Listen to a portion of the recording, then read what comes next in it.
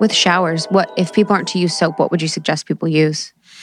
Yeah, there's you can lather with coconut oil. It actually works quite well, and so it's both hydrating and removes residues and all of that, and so you can work that into a lather. We've got the approach to the after shower with our skin product that we just developed to recover that microbiome quickly, because you're really looking to get that communication rebuilt at the skin as soon as you're coming out of chlorine or whatever it is. Chlorine's quite potent antibiotic, and so coming out of chlorine, you want to get that microbiome supported quickly again, and you want to let the skin breathe. So reducing the amount of cosmetics we use, reducing the amount of lotions and other things that would seal our skin, to the outside world is going to be important for our anti-aging efforts.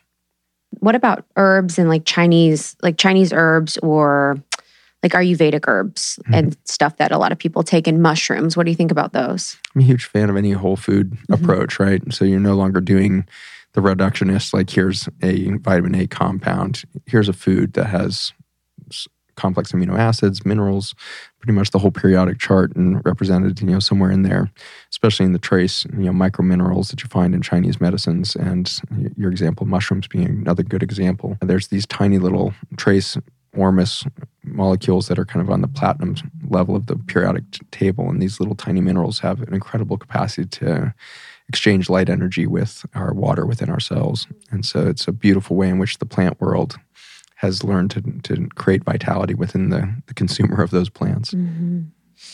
Yeah.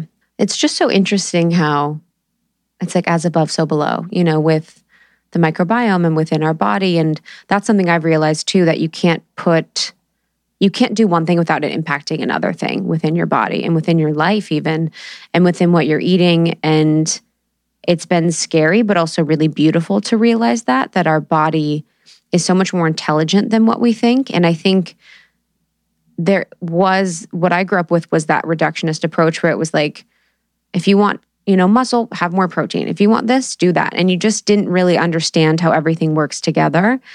Has that been part of your process in your journey, was understanding, I guess, when you were first in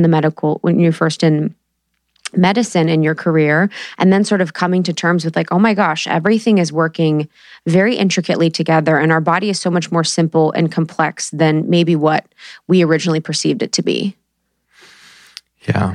I think there's a growing realization that biology is an ancient art. And we have come to believe in this last century that we could control all that biology. So we did that in our farming practices through chemical agriculture, the simple shift to chemical nutrients for our soil systems in the 1950s, all the way to, our high dependence on herbicides and pesticides to kill everything, in that food system and soil systems. And so we've got sterile planet now. 97% of our soils on Earth depleted or severely depleted. And we've done the same thing in our bodies over that time as we became addicted to the belief that the chemical industry would have our solutions. So we allowed the profit-like trust in the pharmaceutical industry over these last few decades that allowed them to suggest to us that they could dictate, our health or our vitality or our survival or our disease course or whatever it is.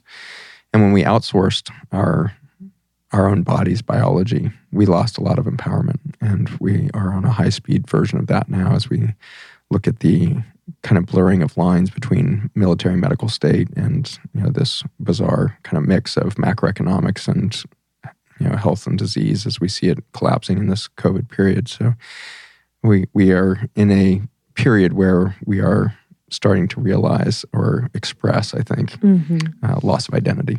We have outsourced our identity at the cellular level to powers that we allowed to occur, and then we empowered through our own behavior. And so we created Monsanto, we created Bayer, we created Pharmaca, all of this, kind of dependence on infrastructure and, sending stuff to and fro, and, the kind of Amazon type belief, like we got to order everything. We got to order all of our vitamins. We got to order all of our medications. We got to order our books. We have to order what we're going to think today. We're in this extreme version of consumerism. And I'm just a little worried that too few people are sitting in the forest right now just having an original thought. And that's trickling down into our health and our vitality when we had this reductionist, outsourced view of who we are and where our health comes from. We left ourselves very vulnerable to a situation in which our freedoms would be taken from us at almost every level. And we have certainly given up freedom of education. We've given up freedom of curiosity when we allowed Google to start to monetize our curiosity. Every time you Google something, some third party is being enriched off your curiosity. And so it's an interesting phenomenon that we've allowed this to happen literally on every level for the pursuit of comfort and ease. And that was the driver. Yeah, it's easy to order off of Amazon. It's easy to order your multivitamins and eat crap food because it tickles all of your neurotransmitters like a drug will. And so we have created this world that we're in. And that's both a little horrific. It just points to an enormous lack of self-love, enormous lack of self-insight as to how powerful we are, how beautiful we are, how sacred we are, that we would allow any cosmetic company or anything like that to tell us that we need to put chemicals on our body to improve our looks is astounding. So it's just, there's time for us now, I think, to acknowledge, wow, that was an intense toddlerhood of human consciousness.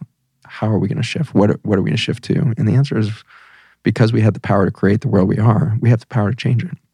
And so we have to, at that cellular level, start to acknowledge the beauty within us and acknowledge that there is something greater that we could express as a humanity than this extreme state of consumerism. Mm-hmm. Thank you so much for tuning in to Morning Microdose by Almost 30. We hope you enjoyed waking up. As always, we encourage you to take what resonates and leave the rest. If you enjoyed this trip, tune into the full episode on the Almost 30 podcast. All episode information can be found in the show notes. Make sure to subscribe, and if this becomes a part of your morning routine, be sure to share it with a friend. We have new inspiring doses Monday through Friday. Follow us on Instagram at Morning Microdose, and follow Almost 30 at Almost 30 Podcast. Thanks for listening. We'll see you in the vortex.